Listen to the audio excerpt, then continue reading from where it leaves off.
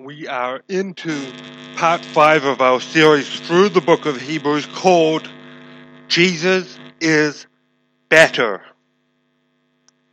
And chapter 1 has set up Jesus Christ the Son as prophet, the last word of God. He set him up as prophet and priest who reconciles men and women to God, and king, Lord of all, exalted at the right hand of the Father. So that's the threefold office of Christ: prophet, priest, and king. It is also said that he is the creator of all things. He is the heir of all things, as in all things exist for him. That he is fully God, and as well as this, that he is the upholder of all things. And then it went into what many of us, if you've read Hebrews, have just been a little bit weirded out by, which is the fact that it starts talking about Jesus Christ is better than the angels. And last week we looked at verses 4 through to 14 of chapter 1, and we saw that perhaps the original audience of this letter to the Hebrews had been influenced by some teaching by a group called the Qumran community. Some would call them the Essenes. Some would call them the Dead Sea sect. And they had an understanding that all of history was going towards a kingdom for Israel, and they viewed the end times as having a prophet, a kingly Messiah, underneath a priestly Messiah, and as well as that, everything was overseen by the Archangel Michael. So the most important person in the kingdom apart from God would have been an angel. And so what the writer of Hebrews is doing is he's saying, no, Christ is prophet, priest, and king all together, and he is greater than the angels. And we'll see exactly how this is applied as we read the first few verses of Hebrews chapter 2. So turn with me. This is the word of God. Therefore, we must pay much closer attention to what we have heard, lest we drift away from it. For since the message declared by angels proved to be reliable, and every transgression or disobedience received the just retribution, how shall we escape if we neglect such a great salvation? It was declared at first by the Lord, and it was attested to us by those who heard, while God also bore witness by signs and wonders and various miracles, and by gifts of the Holy Spirit distributed according to his will. This is the word of God.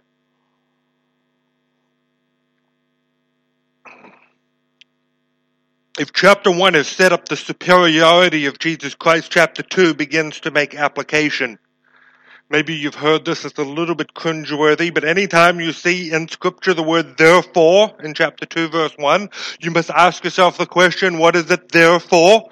And that is our link back to chapter 1. Jesus Christ is supreme over all things, and he's supreme over the angels. Therefore, let me apply this for us. So this is now application. This doctrine, these important truths about who Jesus Christ is, must be applied. They have meaning for our worship. They have meaning for our salvation. They have practical application to us as the people of God. And so there are 4 things in here. There are 4 clauses.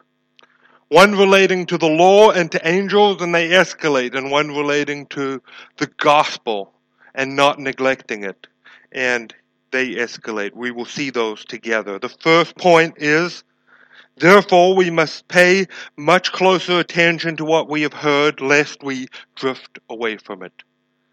That's your application. Pay attention. I'm sure if those of you with kids, you say that often. Pay attention. Listen. And that's what he's saying. Pay attention. And this term here, to drift away, It's used in Greek as a kind of nautical term in the sea, that a ship would drift off course and miss its destination. And so he's saying we must listen lest we drift away, we drift off course from where we're supposed to be going. It becomes clear that these people that the writer of Hebrews is addressing had their interest in Christianity slacken. It had weakened. It had once grasped their full attention, and now it was weakening. I want us to see also, he says, we must. To what we have heard. He is writing from outside their community, but he's including himself with them. He's saying we all must pay attention. And this application begins to become clear to us. Because Jesus Christ is greater than the angels, the revelation that comes from him must be received with the highest seriousness.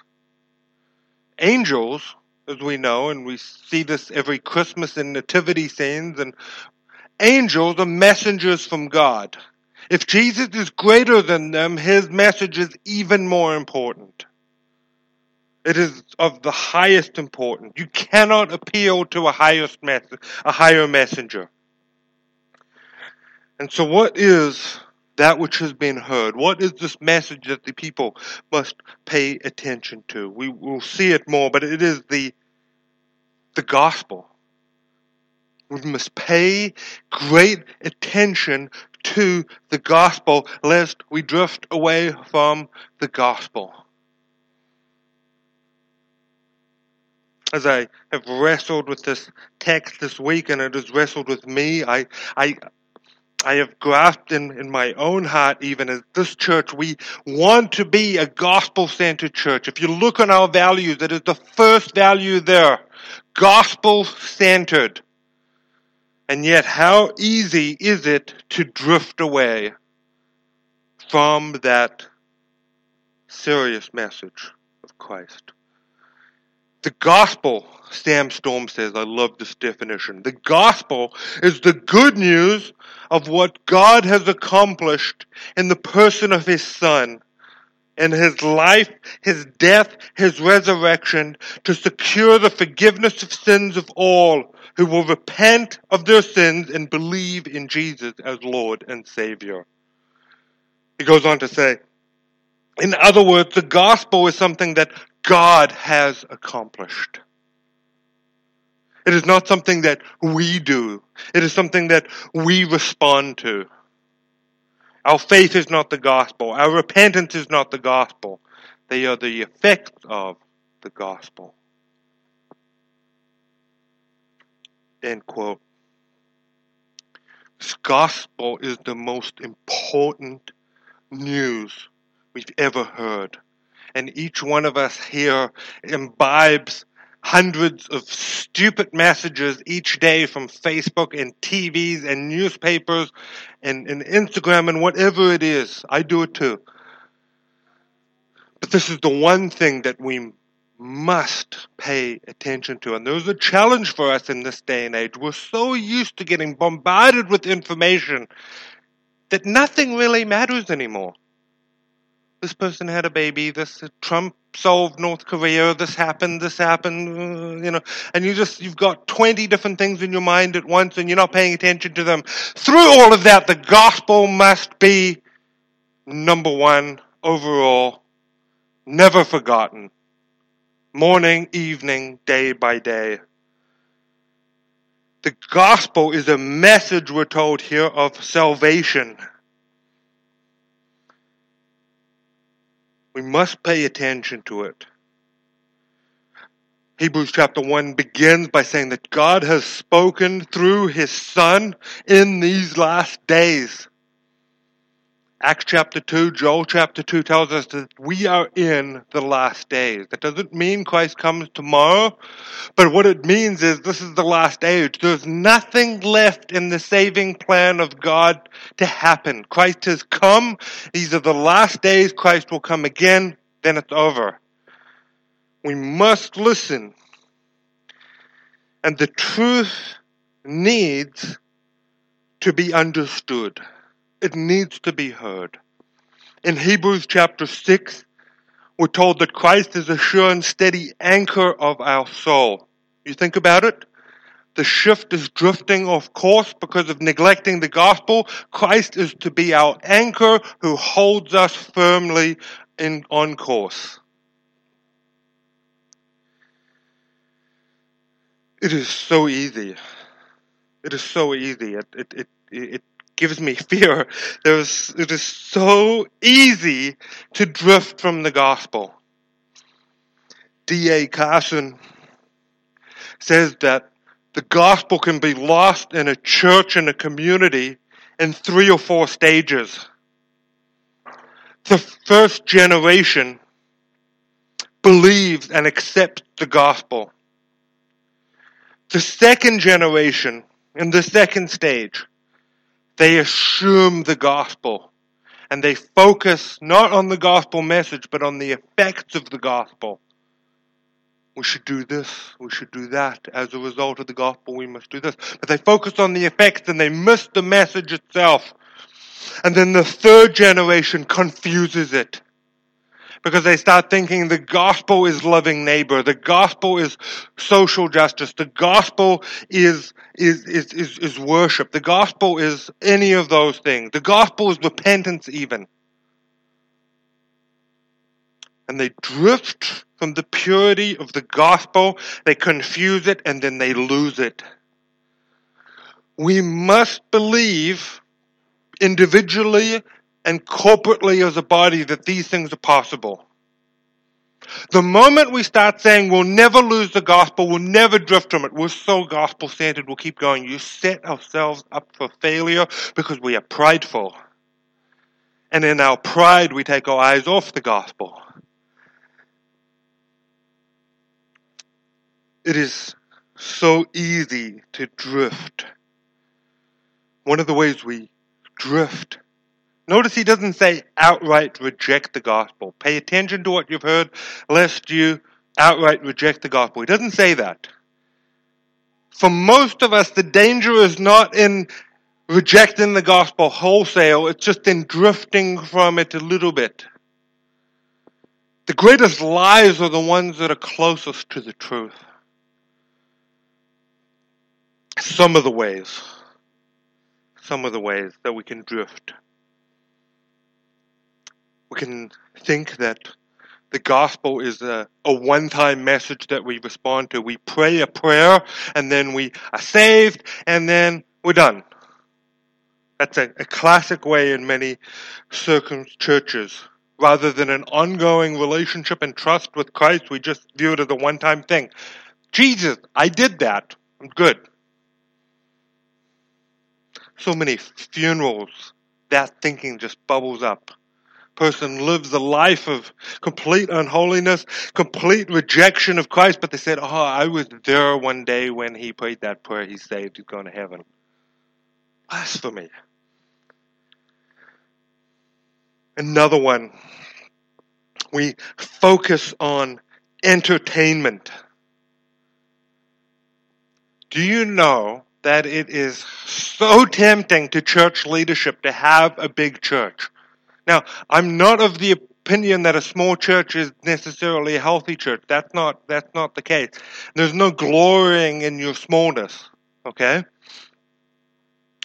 But it is very easy to take the gospel, just put it aside, just have a little bit of it influencing everything, and entertain goats rather than feeding sheep. This is the pulpit. We preach the word of God, not simply my own opinions. I'm not here to tell stories from them. My stories are not that good. It is for the proclamation of the word of God. That's what it exists for. The gospel is to be the glue that binds us together, not entertainment. And I say this often, especially to students.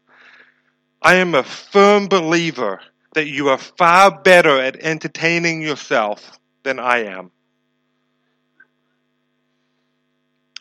I'm tremendously uncool. You entertain yourself the way you want according to within the commands of God. Do that. Is it good to have fun with your church family? Yes. But entertainment is part of recreation, something that you decide what you want to do. We're not going to bind a church together based on entertainment. Another way we can drift from the gospel is by compromising the gospel, by sanding the rough edges off it. Some of the effects of the gospel right now are very, very controversial. The Christian sexual ethic doesn't fit very well in this culture right now, does it?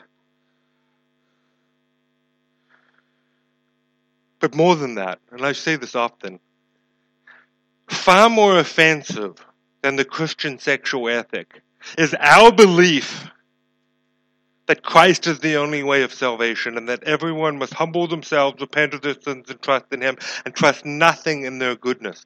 That is truly offensive. It was offensive 2,000 years ago. It was offensive in the Middle Ages. It's offensive now. There's always a danger to compromise that. We can lose it. Another way we can drift from the gospel, antinomianism, against the law. A belief that we say things like, I'm a big sinner, but it's cool, I'm forgiven. And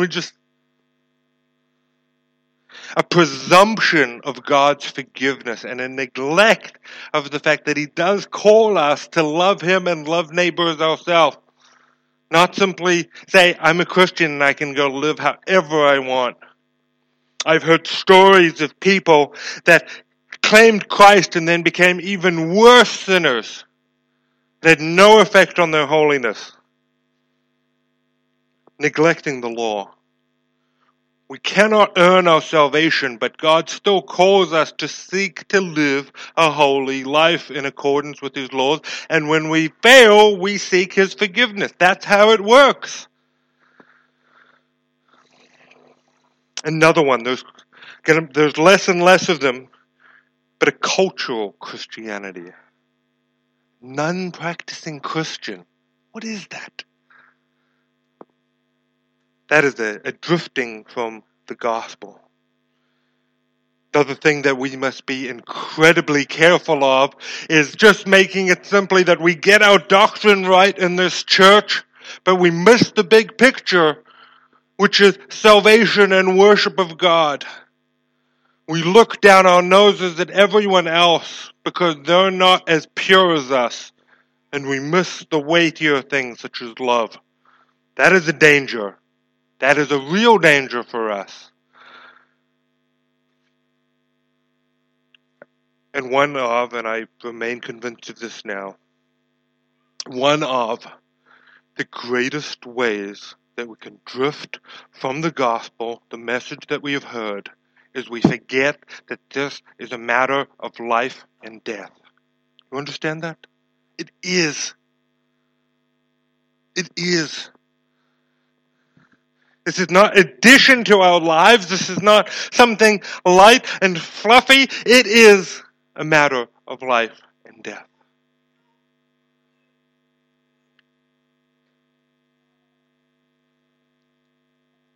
And so we must be careful of drifting away from this message.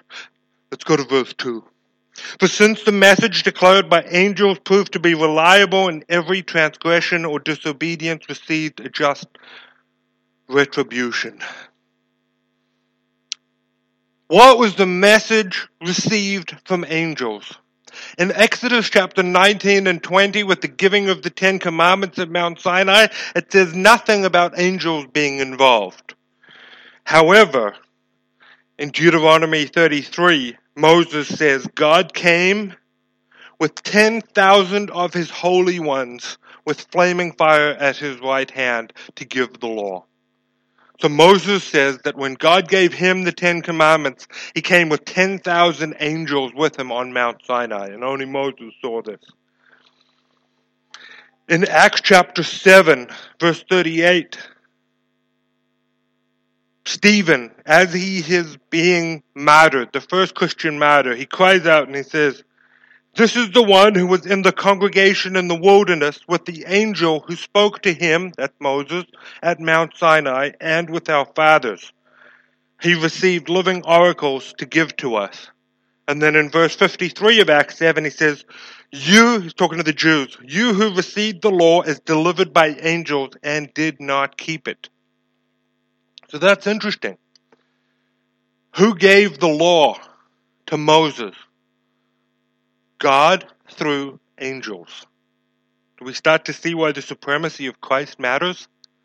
We start to see why the supremacy of Christ matters. He says here that there are transgressions, that is breaking what God has commanded.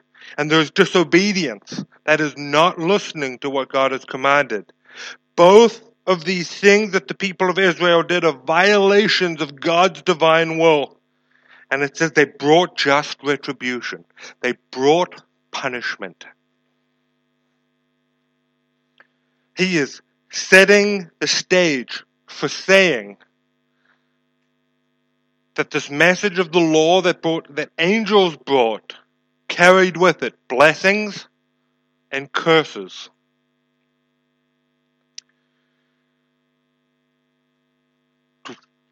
The blessing of the law was that if the nation of Israel kept the law, they could dwell and live in the promised land. And the curse of the law was that if they did not listen and they disobeyed, they would be exiled. And of course, that's what happened. They did not keep God's law, and therefore they were exiled from the land.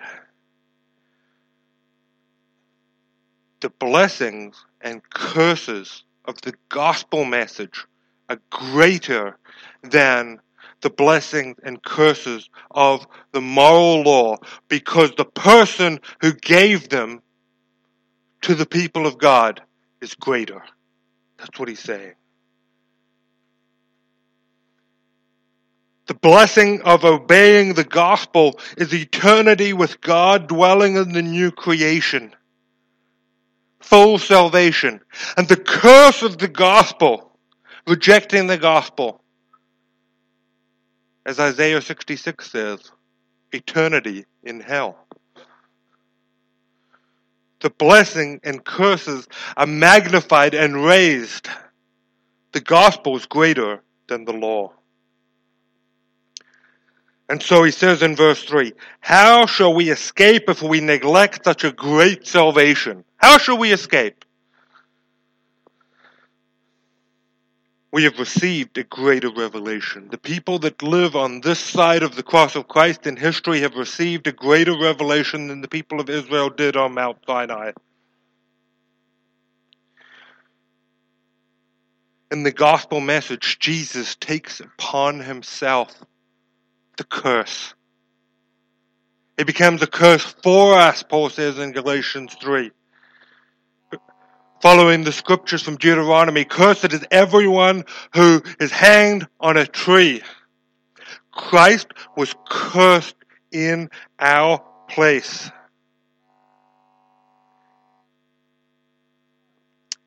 Our sin was placed upon Christ on the cross. His righteous life is attributed to us. We receive it by faith.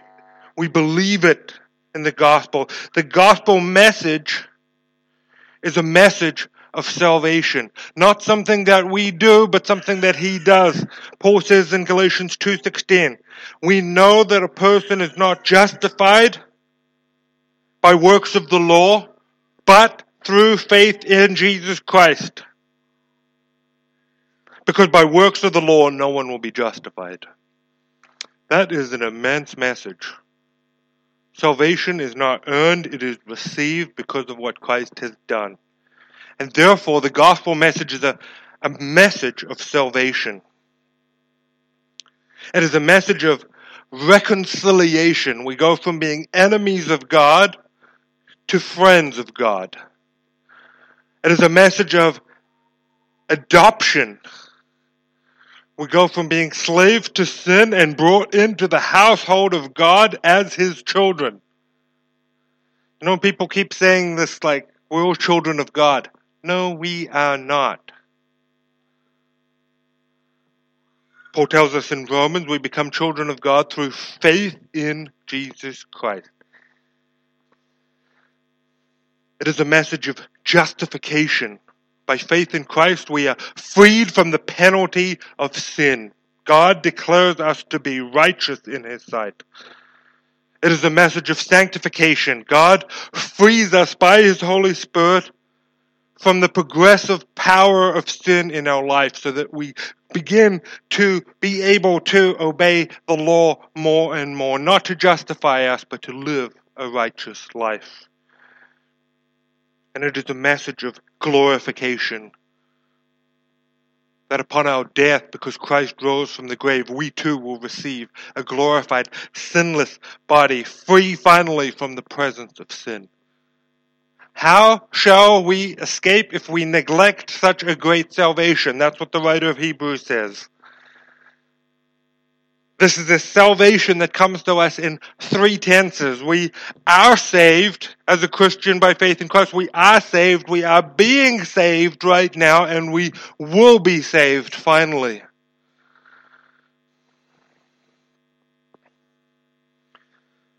John Calvin says we must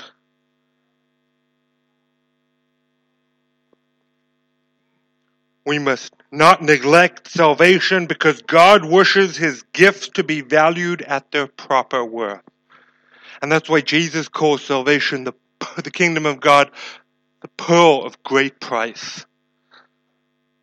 Worth selling everything we have just to have it. We must value these things at their proper worth. There's a catastrophic consequence of ignoring this. Catastrophic consequence. There's no escape. Do we understand that? It says in Hebrews 1, this is the final word of God. There is no escape if we neglect the gospel. Some of us have been brought up with this ignorant opinion that one day when we die we'll get a second chance. No. It's not in the Bible. It's not there. What a foolish, silly thing to invent because of neglecting this message to not drift away from the gospel. There's no second chances. I wish there were, but they're not. Acts 4:12 says, there is salvation in no one else, for there is no other name under heaven given among men by which we must be saved. And hear these words of Paul in 1 Timothy chapter 2. God our Savior, who desires all people to be saved and to come to the knowledge of the truth. For there is one God, and there is one mediator between God and man, the man, Christ Jesus, who gave himself as a ransom for all, which is the testimony given at the proper time. Don't neglect this message. Pay attention. The law of God was proven, and the last point here is that the gospel is proven. The law was proven. The message delivered by angels was proven because all sins against the law were punished. Israel were exiled from the land. It's proven. It is the divine message. God carried out the blessings and curses of the law. He says He has also proven the gospel. Let's read again from second half of verse 3. It was declared at first by the Lord, it was attested to us by those who heard, while God also bore witness by signs and wonders and various miracles and by gifts of the Holy Spirit distributed according to His will. The law was proven. The gospel was proven. It was proven because it came from Christ. It came from the mouth of Jesus Christ. It was declared at first by our Lord. It was attested to by those who heard, which is the apostles and people in the early church.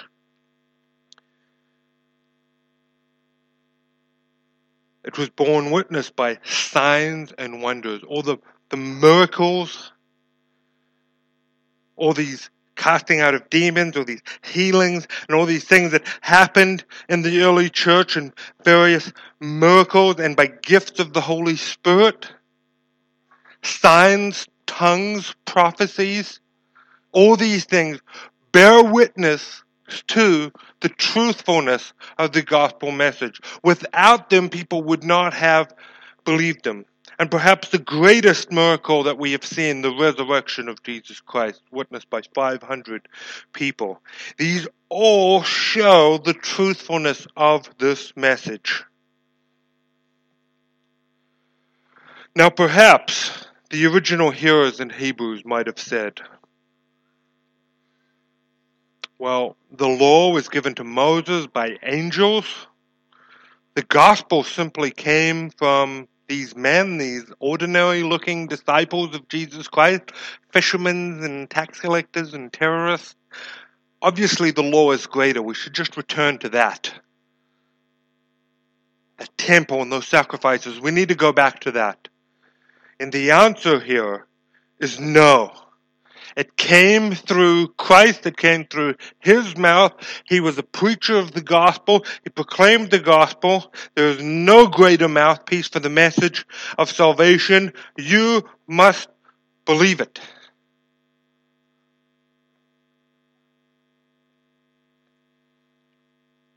I want to make 2 points of application. The first one,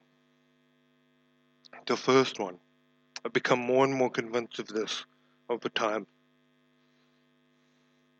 One of the gifts of the Holy Spirit, we are told at the end of 1 Corinthians 12, is love. Right? 1 Corinthians 13 is that passage that always gets read out at weddings. Right? That wonderful passage about love. True love is like this. Love is patient and kind.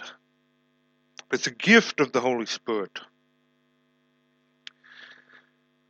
Jesus said to His disciples that all men will know you are my disciples by the love that you have for one another. And as we as a church head into, we're in a new year, but we head into a new building, as we head into this next phase, we need to realize that one of the most powerful apologetics for the gospel is a community of people who believe this so much that it shapes their lives, that they're willing to give up their brunch time on Sunday morning or their sleep in and worship this God. And this worshiping community of people who love and care for one another and bear one another's burdens is perhaps the most powerful apologetic we can present to the watching world. It is a gift of the Holy Spirit. It is something truly divine. We are not to be a church of people that are just bound together by mutual interests. We're not going to be bound together by liking of certain games or beer and craft beer, beards, whatever, like certain kinds of fashion, certain likes and certain music. That's not ultimately the thing that is to hold the people together. It is a powerful picture that shows the truthfulness of the message when the people are willing to devote their lives and they have this new family that though they annoy one another, they still love each other. They put up with one another. That is divine. That is a powerful apologetic for the truth of the gospel. It was great to see some of that last night. It was a fellowship dinner. It was great to see.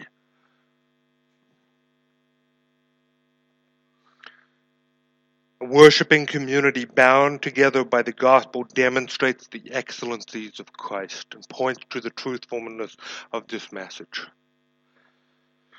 And secondly, what's our application of Hebrews 2? Let's start here. What's our application? Don't drift from the gospel. Don't neglect the truth of what Christ has done. Don't neglect the greater salvation, because there is no help and no hope anywhere else. The proclamation of the gospel that happens here every single Sunday, and we struggle to understand this sometimes. It is a message of blessing because it shows salvation in Christ, but it is also a message of cursing. It is a judicial activity to hear the gospel because it leaves us without excuse. Don't neglect it. Believe it, and you shall be saved. Reject it, and there is no hope for you. It separates, and therefore we must pay heed. Let us not drift from the gospel and neglect so great a salvation. Let's pray together.